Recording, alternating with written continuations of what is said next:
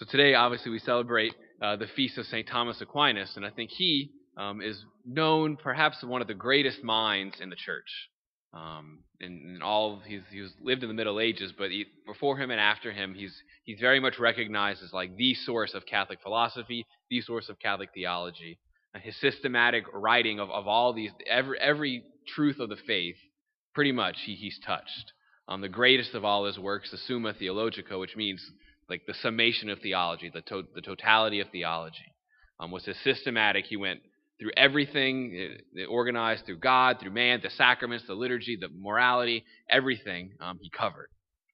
One of my favorite things about St. Thomas is that he never finished the Summa Theologica. Towards the end of his life, he was working on it. He never finished it. He's very much accepted as an intellectual, philosophical, kind of abstract idea guy, but he was also very much a mystical person. He had a very deep relationship with Jesus. And he got to this point in his life where he said, all that I've written, all this work, all this theology is all straw compared to the love that I've experienced in my relationship with Jesus. Not to say that all of his work is useless, not to say that it's worthless to study theology, otherwise I wasted the last 6 years of my life, right? But it shows the order and the difference of knowing about Jesus and knowing Jesus. Knowing about Jesus is very good and very helpful and can help us to know Jesus better. But if all we do is know about Jesus without knowing Jesus himself, that's a disconnect. And Thomas recognized that.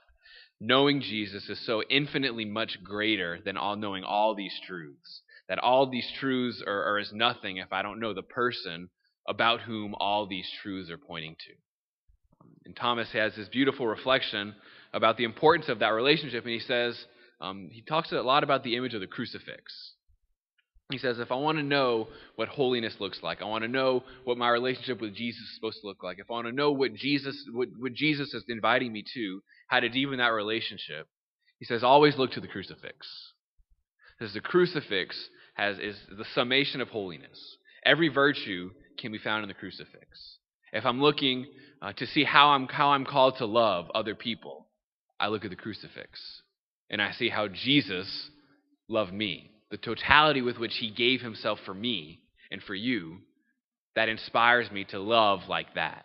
If I want to see what humility looks like, that's what humility looks like. What patience looks like.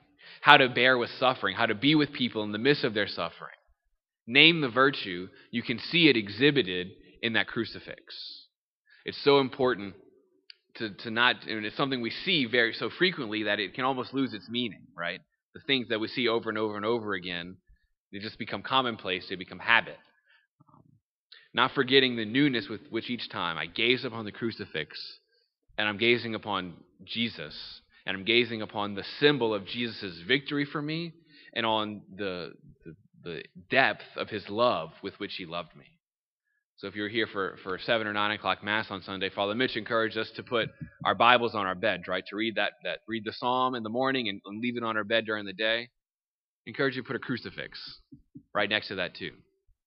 Next to your bed, in your room, and be intentional about looking at that. This is my reminder of how I'm called to love, how I'm called to know Jesus and to imitate Jesus. That we may have the courage to live that out. That's a high calling. One of my favorite things in weddings, a lot of times when they pick the reading from St. Paul, it says, husbands, love your wives as Christ loved the church. That's how Christ loved the church. That's how we're all called to love one another and make the love of God present in this world. And we have the courage to love every person we encounter from right after Mass till we go to bed, till every day the rest of our lives with that kind of love. Amen.